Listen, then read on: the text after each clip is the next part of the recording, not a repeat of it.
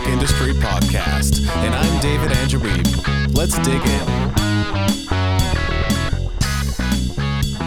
Thanks for joining me. Today I wanted to talk about making your own rules, because I think some people out there are discouraged by the progress they're making or not making in their music careers. And I think you would do well to remember that you're really in charge of that. Nobody else can tell you what you're supposed to achieve or what your goals are supposed to be or what you're aiming for. Only you decide that. For example, if you want to be signed to a record label, obviously a win for you would mean getting a contract offer. But you could set your sights a lot lower if you want to. There's absolutely nothing wrong with that. It's up to you. You can have small goals and you can have really big goals if that's what you choose to do. And you have to be the one measuring against the own rules that you've made to play the game. My first point is that you are your harshest critic. When you put a new product out into the world, whether it's an ebook or a brand new single, EP, or album, you know everything that's wrong with it because you were involved in the production process. Whether it was your guitar playing being a little bit out of time, your vocals being pitchy, or the drums not totally in sync with the rest of the band.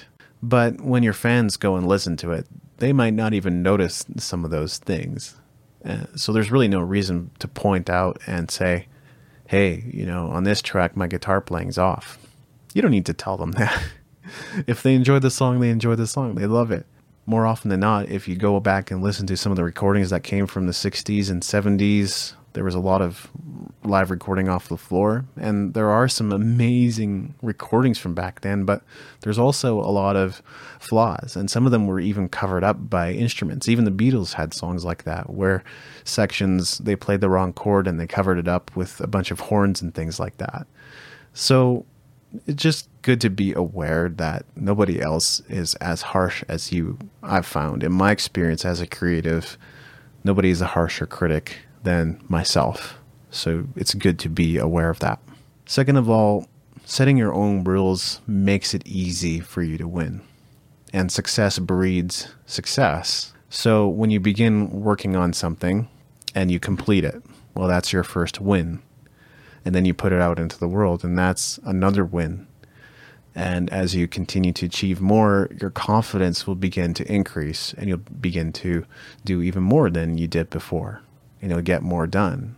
And I think setting your own rules enables you, therefore, to increase your confidence continually over time, bit by bit, after every achievement, every win. And that leads to momentum. Momentum obviously leads to being prolific and producing more and creating more and putting more out into the world. And we want to encourage that success cycle to happen in our lives. But if you set your goals too high and you measure yourself against some of the most amazing people in the world, and you're just getting started in your music career, or you're in year 2 or 3 right now, you can't do what they did. It's near impossible. So measuring yourself against some of the most accomplished musicians or music business people in the world is unfair to yourself. What we want to do is to get into that success cycle, and setting your own rules and your own goals and measuring yourself against those goals enables you to boost your confidence and achieve more. Making your own rules also puts you in control. I've talked before about ownership. You should be in control of what you accomplish, especially as a musician or a business owner.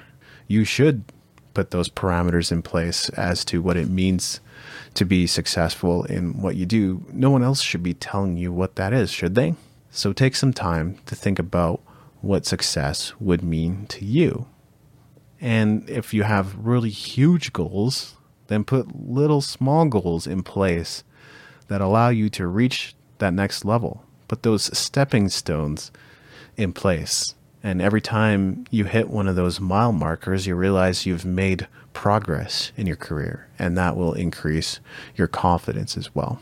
And that was my last point, is that it increases your confidence. So making your own rules, taking ownership of it, taking responsibility of your career increases your confidence. So, what are your thoughts on making your own rules? Have you already made your own rules for your music career or business? Let me know. Leave a comment below, and I'll see you next time. Thanks for listening. Make sure to go to musicentrepreneur.hq.com for show notes and other goodies, and leave us a review in iTunes to help us spread the word.